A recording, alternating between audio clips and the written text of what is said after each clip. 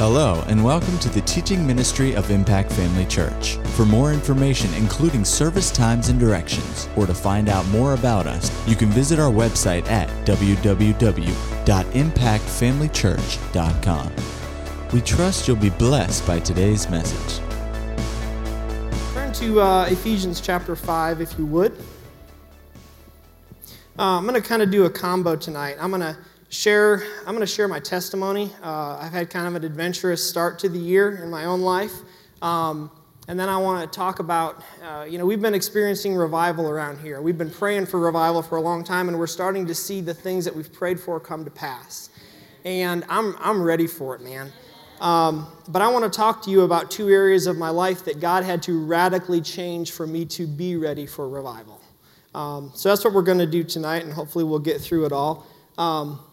Ephesians chapter 5, take a look at verse 15. It says, "See then that you walk circumspectly, not as fools but as wise, redeeming the time because the days are evil." Now, you probably don't have the Amplified, but I'm going to read you the Amplified version real quick. It says, "Look carefully then how you walk. Live purposefully and worthily and accurately, not as the unwise and witless, but as wise, sensible, intelligent people." Now listen to this, "making the very most of the time, buying up each opportunity because the days are evil." So we hear this phrase, redeem the time, and if you've been around church, you've probably heard it multiple times, and probably if you grew up in church, had your parents say it to you when you were not redeeming the time. But what does it really mean to redeem the time? How do we redeem, like in our everyday getting up, going to work, doing things, how do we redeem the time? What does it actually mean? Can we get better at it? Can we do a better job of it? I really want to get, what is it? What is the practical application of redeeming the time? What does it look like in our everyday lives? Not just in church, but just in what we do.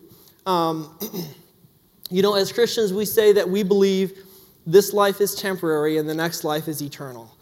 But I wonder, and I just had this thought the last couple of weeks, like if somebody followed me around, okay, for like a week, and they wrote down how I spent my time, and how I spent my energy and my priorities and my money and everything else, all what I was really directed towards, would they believe that I believed that? Would they believe that I really believe this life is temporary and the next life is eternal? Or does it look more like I think this life is eternal and the next one maybe is temporary? Just really, like, what would you think if you really took stock of my priorities? And my priorities have radically changed over the last couple of years. My priorities have radically changed in the last couple of months. I just want to share this testimony with you. I know a lot of you guys have heard this, maybe more than once. Some of you haven't, but I really, it's just, God is so good. 5 weeks ago today, I was standing in my office. I have a home office, and I have a standing desk, and I'm standing there, I'm talking on the phone, and just for a split second, I felt very lightheaded. And I thought, well, that's weird. It was just a very weird sensation. And my next memory is waking up in an ambulance and feeling terrific. And that's a very weird sensation, by the way. If you ever wake up in an ambulance, you would expect to be in some pain or something wrong. I felt great. And a paramedic looked at me and said, "You had a seizure." Like, I don't have seizures. Are you kidding me? Let me out of this thing, That's because I felt like I could jump out of the ambulance and run 3 miles right then and there. But then he says, "Well, call your brother." So my phone is in my pocket, so I call Michael. And meanwhile, what happened to him is he was getting ready to go to work. He hears me hit the floor, and he runs in there, and I am in full convulsions having a seizure under my desk. And he immediately lays his hand on me and starts to pray and calls 911 with the other hand. And about a minute after that, I came out of convulsions. I was breathing. I kind of tried to sit up. I don't remember any of that. So this is all starting to come together. So I call him from the ambulance. I'm like, "Hey, man, what's up?" He's like, "Dude, it's so good to hear your voice." And I'm like, "What happened?" He's like, "Man, you had a seizure." And then I remember feeling lightheaded. So it all starts coming together. So they take me to the emergency room. They end up diagnosing me with something called Brugada syndrome.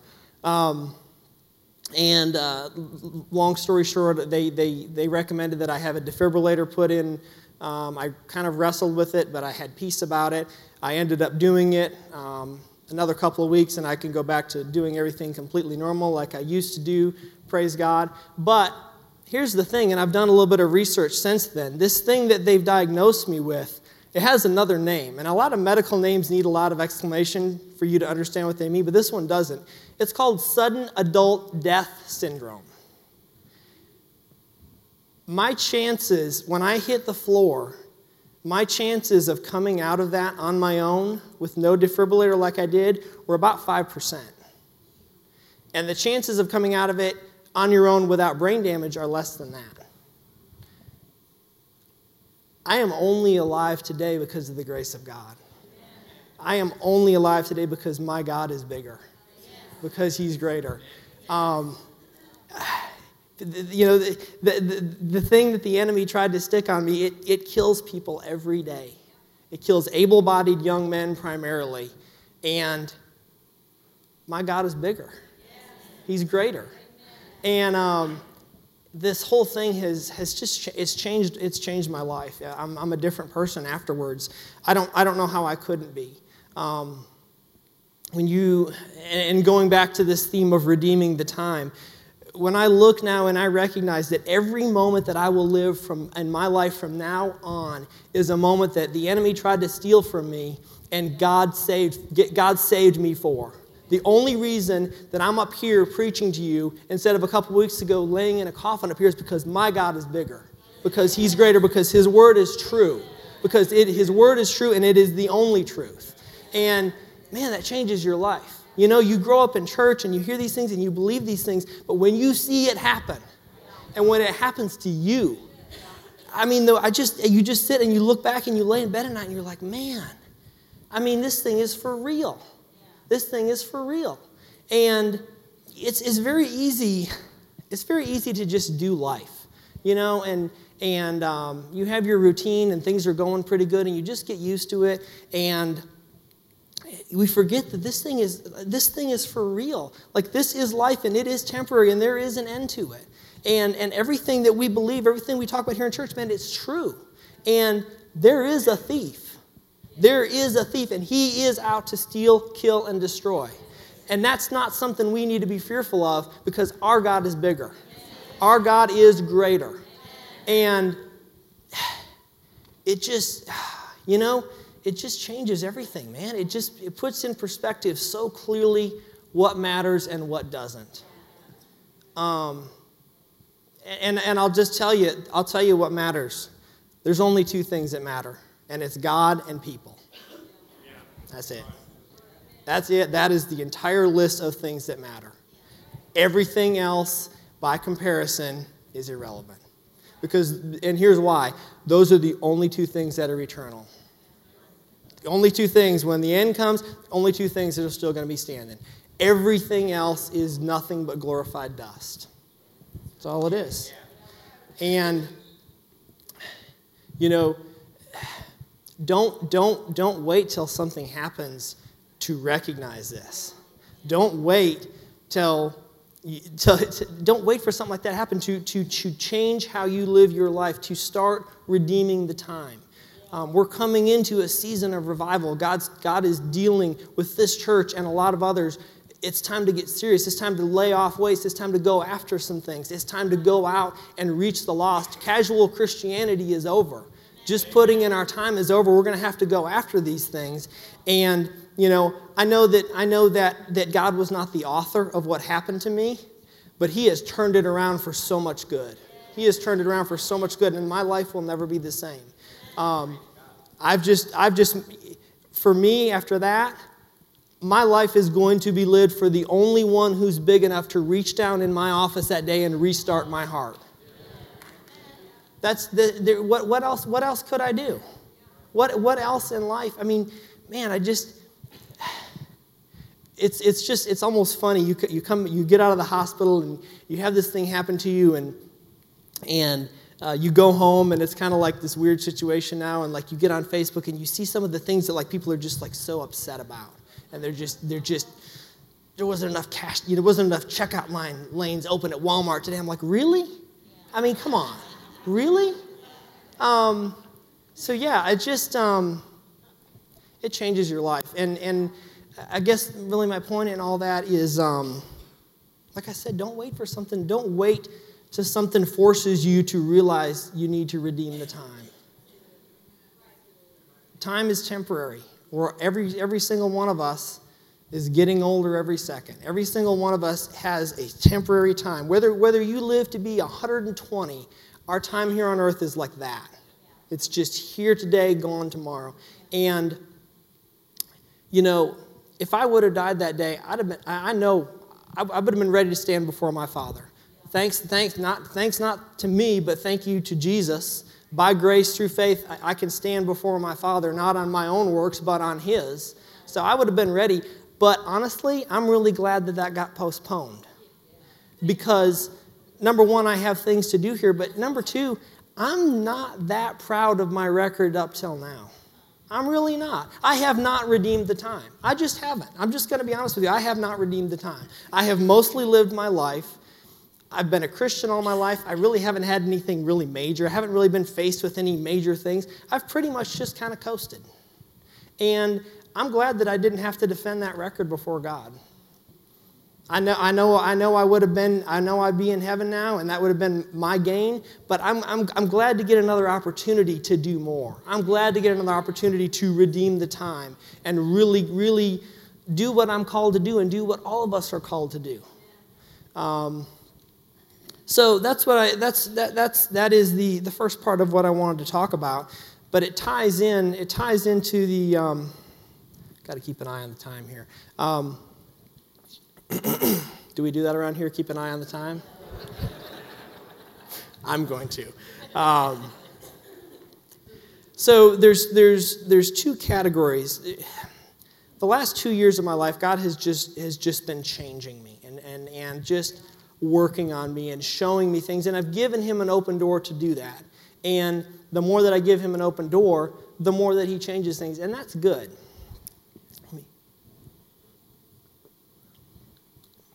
I went to a concert last night, and I was just up there just singing my heart out, praising God, having a good time, and then about halfway through, I was like, you know what, I'm supposed to speak tomorrow night. Maybe I ought to look after my voice a little bit. There's not very many venues where I can just sing at the top of my lungs and have it be okay. I love to sing, but there's not very many people that love for me to sing for good reason. Anyways, so there's just some areas where God's really been changing me. And I want to talk to you about two of those areas tonight. And the first one is humility. You know, humility it's an interesting thing because we talk about it in church a lot. We talk about pride. We talk about humility. And if you're like me, you pretty much assumed, and I've even had these words come out of my mouth, I'm not really a prideful person. And I honestly believe that. I really, and I wasn't in the sense of just being a very outwardly prideful person. I wasn't. But what I have learned, because there was a point in time where I got with God and I said, God, just show me my pride. Let's just get rid of it. And in my thinking, I'm like, there's probably a little bit of pride hanging around here somewhere, maybe in the corners, under a rug. It's not that big a deal. Why not just get rid of it, And, man, it got ugly quick. It just got ugly. It did. When you open it, and I encourage you to do it, but when you open the door and you say, God, show me the areas of pride. Pride is sneaky, man. It is so sneaky. You will not believe the little places, particularly involved even in spiritual things. The little areas where pride will just get, and it's like water, man. It'll fill any little cavity. It doesn't need much room. I want to read a couple scriptures to you. Turn to 1 Corinthians chapter 8.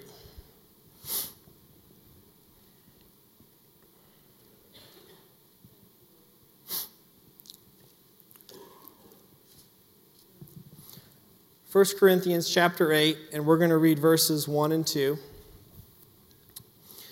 It says, "Now concerning things offered to idols, we know that we all have knowledge. Knowledge puffs up, but love edifies.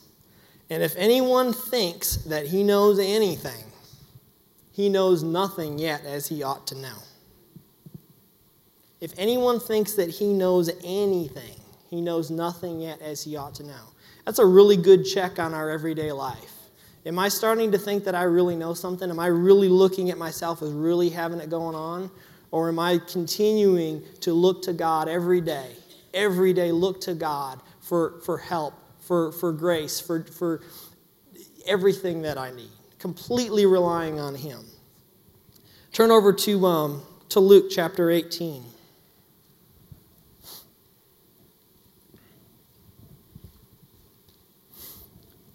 And this is a pretty familiar parable to us. Luke chapter 18, starting in verse 9. It says, "Also he spoke this parable." Wait till I don't hear quite as many pages turning. You don't have to stop turning. "Also he spoke this parable to some who trusted in themselves that they were righteous and despised others. 2 men went up to the temple to pray, one a Pharisee, the other a tax collector. The Pharisee stood and prayed thus with himself, 'God, I thank you that I'm not like these other men, extortioners, unjust, adulterers, or even this tax collector.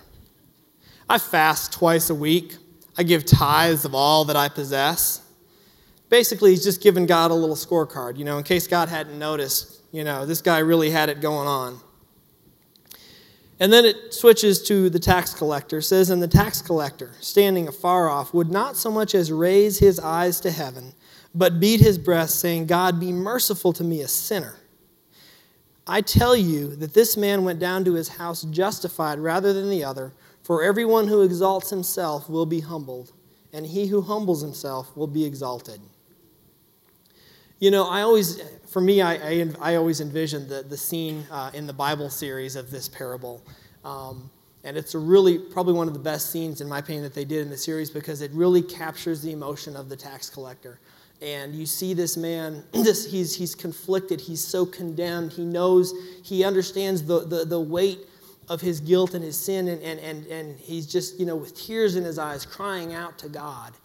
And this is just such an interesting parable to me, because the person who's in pride would have been considered an upright person by society. He wasn't a mobster. He was a Pharisee. He was a religious guy. He had his ducks in a row as far as his behavior, as far as looking at him. He pretty much had it going on. And yet God said he couldn't even deal with the guy because of his pride. And we understand, the tax collector here, he was in need of salvation. We don't have to live where the tax collector was. We don't have to live beat down and in condemnation. But man, we can't ever lose his humility. We can't ever find ourselves in that place of the Pharisee, where we're reading off our scorecard to God and telling him all of this stuff that we've done and why he should be impressed with us. It's a non-starter with God. God says, I can't deal with that. It's not that he doesn't love you. He said, I can't deal with that. If you look through the ministry of Jesus, every person who came to him in humility received. And the only people that he had to say, I wish I could help you, I can't, were the people who came to him in pride. The people who came to him saying, Jesus, look what I have to offer. Look what I can do. It doesn't get you anywhere. And it's so easy to get there. It is so easy to, without realizing it, become that person.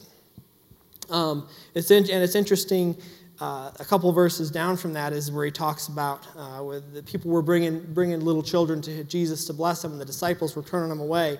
And he makes the statement, whoever does not receive the kingdom of God as a little child will by no means enter it.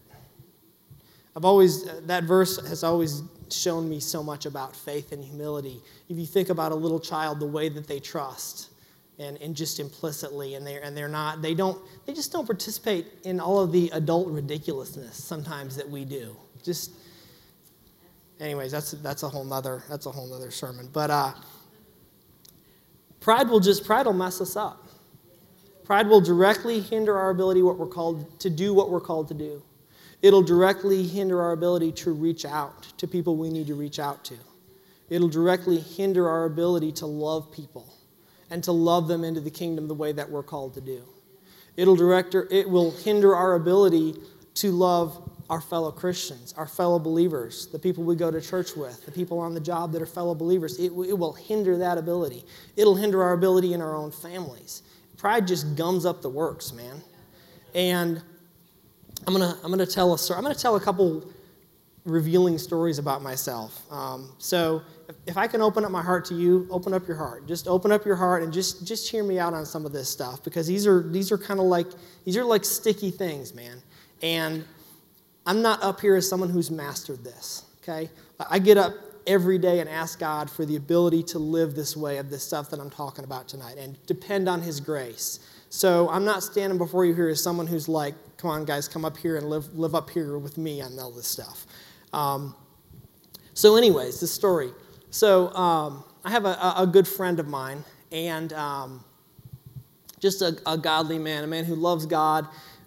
He has a great relationship with God. I've learned a lot from him, actually, about just having a real simple communication with God on a daily basis. He's a man who knows the Word. He's a man who's involved in discipling others in his church. Just a really great guy and a great friend. At the time this story took place, I knew that he had not been baptized in the Holy Ghost. And I was prideful about that. And to be honest with you, I looked down on my friend a little bit for that reason. And so we had this situation, and there was a third individual who was kind of pouring their heart out. And there was some things they were dealing with, and they really needed some help and some counsel. And just in my Christian pride, I'm like, well, I'm the Spirit-filled guy here. I'm gonna have to deal with this. I'm gonna have to have the answer here. And I had an answer, man. I mean, I was ready to go. I was just, man, I was gonna lay some truth down. And before I could open my mouth, my friend started speaking. And truthfully, his answer was about what my answer was gonna be. But as soon as he said it, it was like Holy Spirit just landed on me. And I just saw the place my answer was coming from. The ugly place of pride my answer was coming from, and the place of love and humility that his answer was coming from. And it was, I'm sure on the outside I was like, yeah, that's good. Inside I was like, oh God, I'm sorry. Oh my gosh, how did I get to this place? That was a start of God really getting in and rooting out some pride. Because it's not okay to be that way. It's just not okay to be that way. It's just, you can have the right answer and it not work. Holy Spirit can't come and back you up. Your words can fall flat because they're coming from a place, they're coming from you. And I don't have anything to offer anybody. The only thing I have is Jesus. And if I'm not letting Him speak through me from a place of love and humility, it's going to fall flat. It's going to be empty religion. And we can't be there, man. We can't be there. But it's so easy. It's so easy to get there. Pride it's just sneaky. And dealing with it is not a one-time thing. Okay? It's not like going in and having a tumor removed and then you're like, I'm good. It's like weeding. We were talking about weeding earlier. It's like weeding. It's like weeding your garden. Just because you weeded the garden last week doesn't mean you don't have to weed it this week.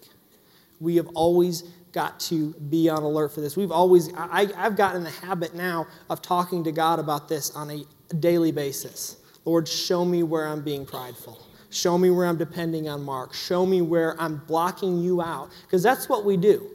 Pride is a barrier. There's a reason that God talks so strongly about pride, because it is a barrier to relationship with God. And the reason is, and this is something that I have seen, the reason pride is such a barrier to God is because it's self-worship. Can we call it anything else? It's self-worship. It's like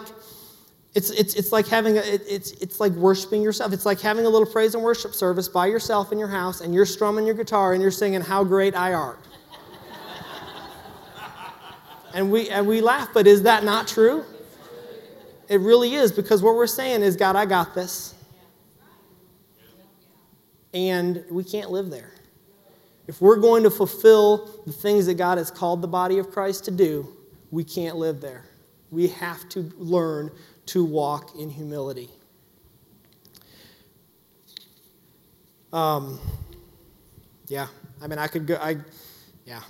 Humility. It's just it's foundational. It's foundational. It's how, if you think about it, it's when you get born again. That is a moment of humility, and we tend to lose that humility, but we shouldn't. There's nowhere it says that just because we're growing in Christ, growing in God, growing in all these things, there's nowhere it says you can leave that humility behind. Humility is it's our daily foundation of living in Christ and walking with Christ and looking to Him and being a disciple and learning how to be a disciple and learning how to follow Him closer and learn how to share Him with others. There is just... The bottom line is there's just never any place for any of us to think we're better than anyone. There just isn't. There is no place for it. We could just as easily have been where they are. None of us got where we are through our own abilities. And we know that with salvation. We can't earn our way to salvation. Why would we think we could earn our way to anything else? So this is something that I've learned, but it's something that I'm learning. And it's something that you will never be able to... I don't believe that on this side of eternity you'll ever be able to say, okay, I've got pride conquered. It's too much in our human nature. We have got to be alert to it. We have got to look to God every day, every week, constantly. Lord, don't let me be there. Show me the areas where I'm depending on me and not you. Amen.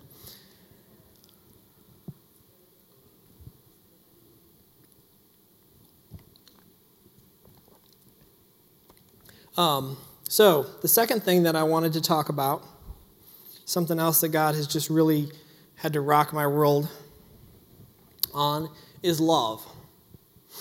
And for me, very specifically, relating to how I treat people and how I interact with people.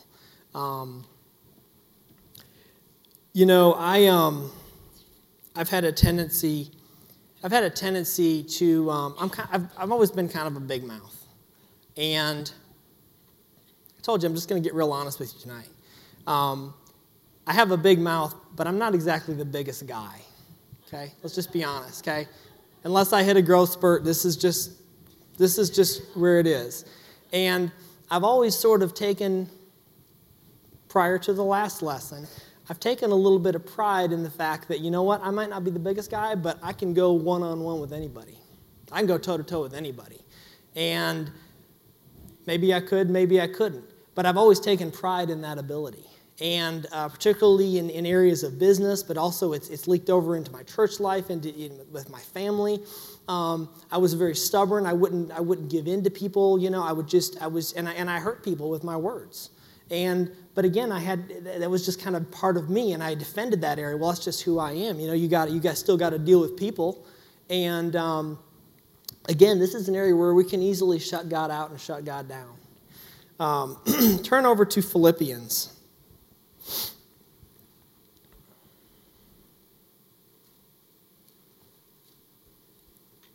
Philippians chapter 2.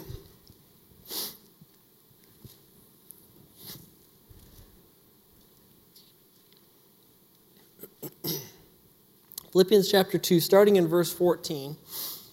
So Paul's speaking here, and he says, "Do all things without complaining and disputing, that you may become blameless and harmless, children of God without fault, in the midst of a crooked and perverse generation, among whom you shine as lights in the world, holding fast the word of life, so that I may rejoice in the day of Christ, that I have not run in vain or labored in vain." Now, these are some loaded scriptures, man. It's interesting. He ties three things together here. He says, behave yourselves, don't complain and dispute, and then he links that directly to being a light to the world. He links that directly to the Great Commission. He links that directly to how we relate to those who need what we have. He says, do these things without complaining and disputing because it directly affects your ability to be effective in the one thing that you're called to do here on this earth. And then he says, do this so that I may rejoice in the day of Christ, that I have not run in vain or labored in vain. Paul said this. In other words, if you guys don't live this, if you guys are always out there not representing Christ well, not representing the gospel well, you could undo what I've done. Paul, he's telling them, you could undo what I've done. You could make it of no effect by your actions. See, we can undo the very thing that we say we believe, the very thing that we say we believe on Sundays and we put on our T-shirts and that's our label and what we tell people we are, but then we can turn around and undo it by how we interact with people. And I've been there. I don't even want to think about how big a part of my life that was. This specifically, I can speak to this. We have a tendency to do this as men. As guys, we're always, we're like aggressive and we got to defend our territory, and we've got our little territory staked out, and you're not going to come on my territory, and we have this reputation we got to hold up. And it's really struck me recently, as guys, even as Christian guys, we use that as our example of manliness and all of this stuff. But I don't know where we're getting it from, because that's not how Jesus acted. And Jesus was no weakling. Jesus was no pushover. But he didn't feel the need to I'm Jesus. Don't come in my square. I'll show you what's up. Did he? He didn't see the need. This is a side journey, but truthfully, that in and of itself is a weakness. Because strength doesn't need to do all that. Strength doesn't need to show you up. But we have a tendency to go there as men. Turn over to Luke 6. I wonder what we would look like if we really used Jesus as our example of masculinity.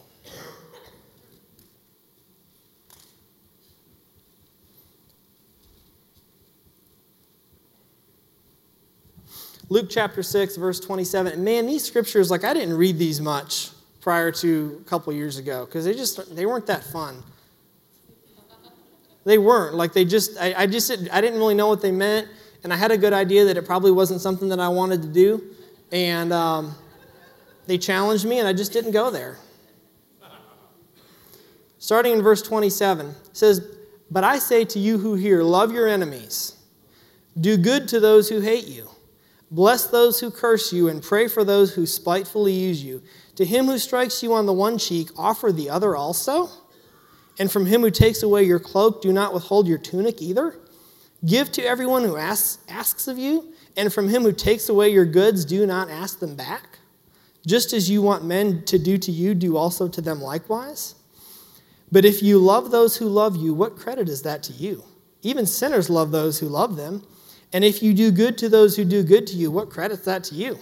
Even sinners do the same. And if you lend to those from whom you hope to receive back, what credit is that to you?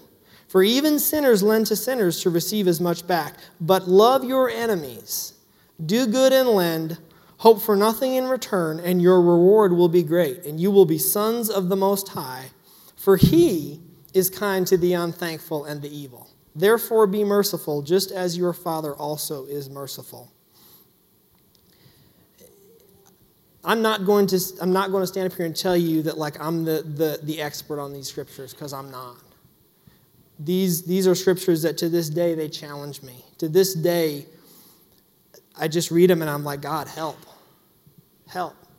Partly because I'm undoing years of bad habits. I'm undoing years of compartmentalizing my Christianity and reading this and saying, well, surely that doesn't mean what it seemed like it means. Because I've got business to conduct, and I've got to defend my space, and I've got to defend my manhood, and I've got to do this, and I've got to do that. And it's only been recently that I've really started opening these up and say, God, show me what this means. How does it apply to me? What do I need to change in order to actually do this? And I don't necessarily know all the answers to that. I know that we have lives to live. We have things to do. I'm a small business owner. I work in an industry that is full of confrontation. It's full of I work in construction. It's full of guys who, like I talked about earlier, always want to defend their space. They're very aggressive. There's a lot of legal issues in my business. There's times where you have to do things to make sure you do get paid and defend yourself. And how does that fit into these scriptures? I don't exactly know. But I know that I have the Holy Spirit on the inside to help me. And I know that in every situation there is a right thing to do. And I know that in every situation that I can make a decision that's based in love and led by the Holy Spirit, and it'll be the right decision.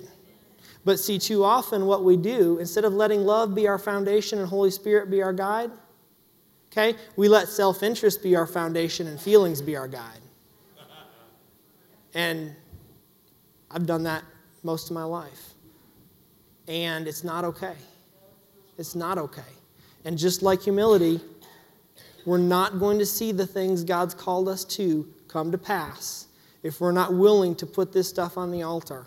If we're not willing to put all our whole life on the altar and say, God, if you say it stays, it stays, and if you say it goes, it goes. And look, I know this is not like a real shouting message tonight, but you know what? The youth and singles went away on a winter retreat, and Pastor Greg got up and talked about this, and the whole theme of the winter retreat was consecration and holiness. And what do you need to give up to go after God? And they came back on fire. They came back on fire in a way that the singles have never been on fire as long as I've been here. And it sparked something. And we're going somewhere. But we're going to only get there the same way they got there. And the same way that the Bible says to get there. We have got, if we're going to do this thing, we have got to be willing to put our whole life on the altar and say, God, what stays and what goes. And man, like the payoff is worth it. Like there's nothing on that altar that's worth hanging on to if he says it goes. It's just gonna hold you back. It's not going to satisfy you. I promise you that. If we really want revival, and if we really want to fulfill the Great Commission, we're gonna have to learn what it means to love. And we're gonna have to do it better than we've been in the habit of doing it. And I'm not talking about you, I'm talking about me, and if it applies to you, take it. I'm talking about what God's dealt with me about. And I'm learning this. And I'm not there yet, but I'm going to get there. I am determined to get there because it's all that matters. Because it ties back to what I just talked about. It's all that matters. We're here to connect with God and connect other people with God. That is our purpose. That's when Jesus left. That's what he said. Go and tell everyone. In my Father's house, there's many mansions. There's plenty of room. Go out and spread the good news that everyone's welcome. That's our whole purpose here. Everything else is secondary.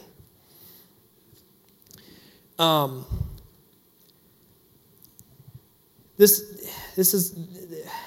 is just something that I've had to learn. I spent so much of my life really kind of angry, and that might surprise some of you that have known me for a while because I always seemed like a pretty good guy, but for a lot of my adulthood, I just had a lot of anger kind of simmering below the surface. And it would come out. It would come out in traffic. It would come out in work situations.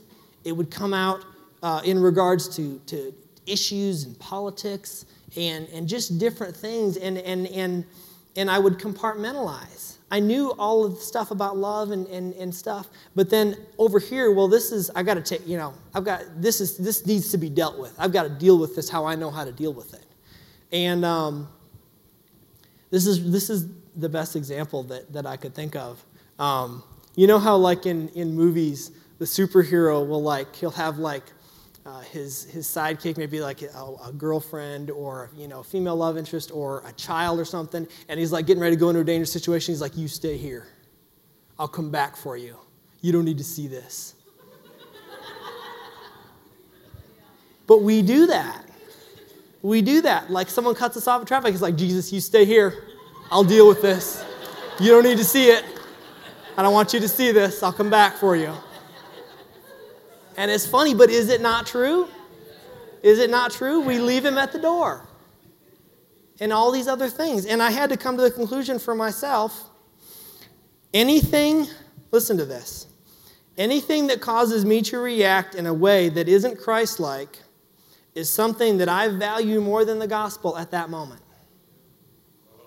Because when I decide to lose it on somebody whom I'm called to reach, okay, they either have the hope that's in me or they need it, and I'm called to reach them. When I decide to lose it on them and not be Christ-like, I've just decided that me losing it on them is more important than reaching them. I've just decided that. And we wouldn't say we've decided that, but our priorities show otherwise. But here's the good news, is it's so easy to change. Because you don't have to go through and get up every day and try to change.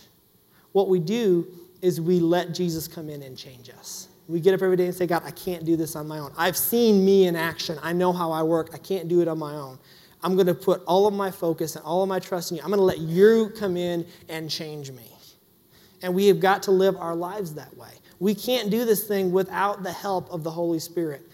We can't do this thing without God coming in on a daily basis and changing us and changing our behavior and learning to repent. I probably repent more than I ever have in my life because I've given God the window of opportunity. Show me the little stuff. Show me the little errors. Show me early on in the process so I can say, let me correct that, God, I'm sorry. Let's go a different direction. And we need to learn to love repentance if we're going to make progress because it's good. Repentance means progress. It means I'm not the same today as I was yesterday, and tomorrow I'm going to be different than I was today because I'm stepping up and I'm moving up and I want more of God and I want to be able to reach more people and reach them more effectively.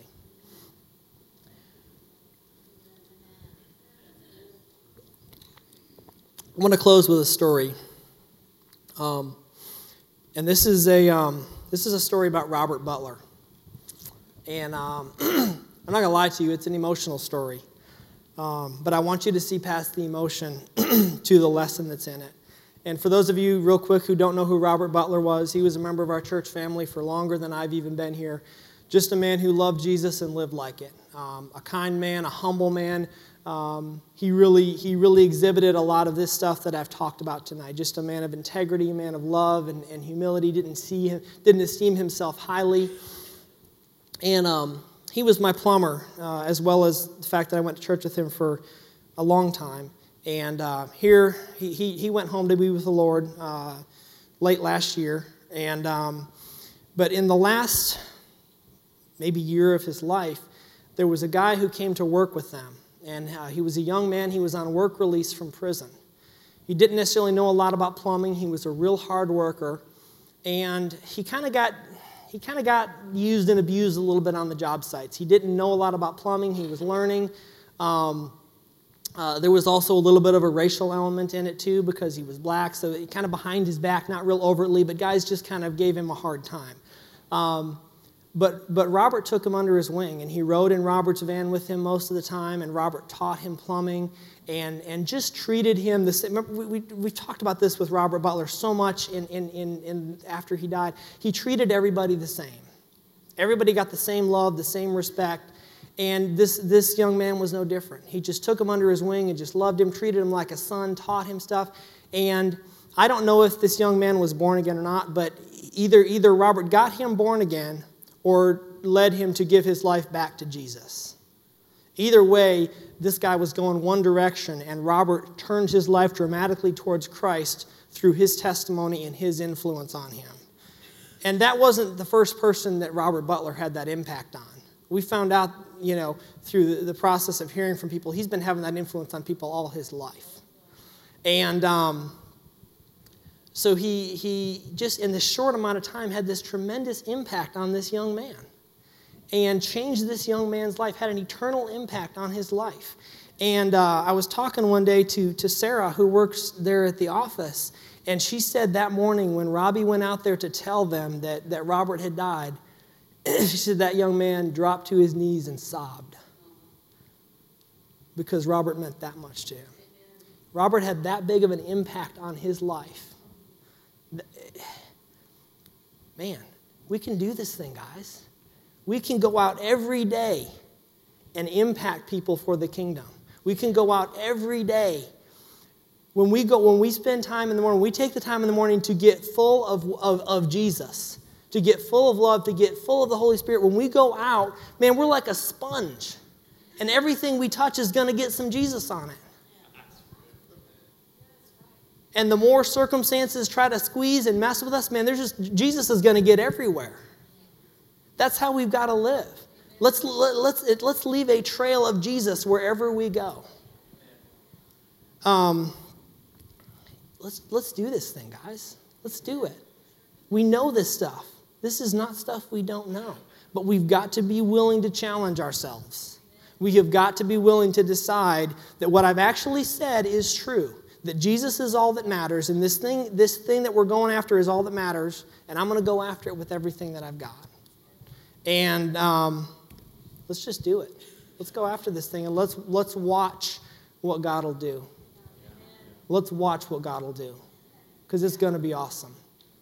All of us in here know somebody. We know, we have family, we have friends. We know people that need this, that we've been ministering to, that we've been praying for years. We're going to see those people come in. I've told God, there's people He's brought into my life. I know He hasn't brought them into by accident. I'm not giving up. I'm not going to let them go into eternity without God. He didn't bring them into my life by accident. We're going to see those things, but we've got to be willing to do something about it. It won't happen by accident. There's a reason that God left us here with a purpose. Now let's do it. Just take a moment and just pray. Father, thank you. Thank you so much for your word. Thank you for your goodness, Father. Thank you that you've made it so clear to us, Father, what matters and what doesn't, Father. But you didn't leave us with a list of instructions and say, go do it and I'll come check and see how you're doing. Father, you sent the Comforter, you sent the help, you sent the guide, you sent Holy Spirit to come and live inside of us and help us to be our daily help, Father. Tonight, Father, we consecrate ourselves to you, Father. Use us, change us, Father. These adjustments, Father, show them to us, reveal them to us, Father, so that we can surrender them to you and make those adjustments, Father, because we're not willing to do anything less than what you've called us to do, Father. We're not willing to let these things slip through our fingers. Father, we thank you for it. We thank you for showing these things to us, for changing us, Father. We consecrate ourselves to you, Father. We thank you for your help. In Jesus' name.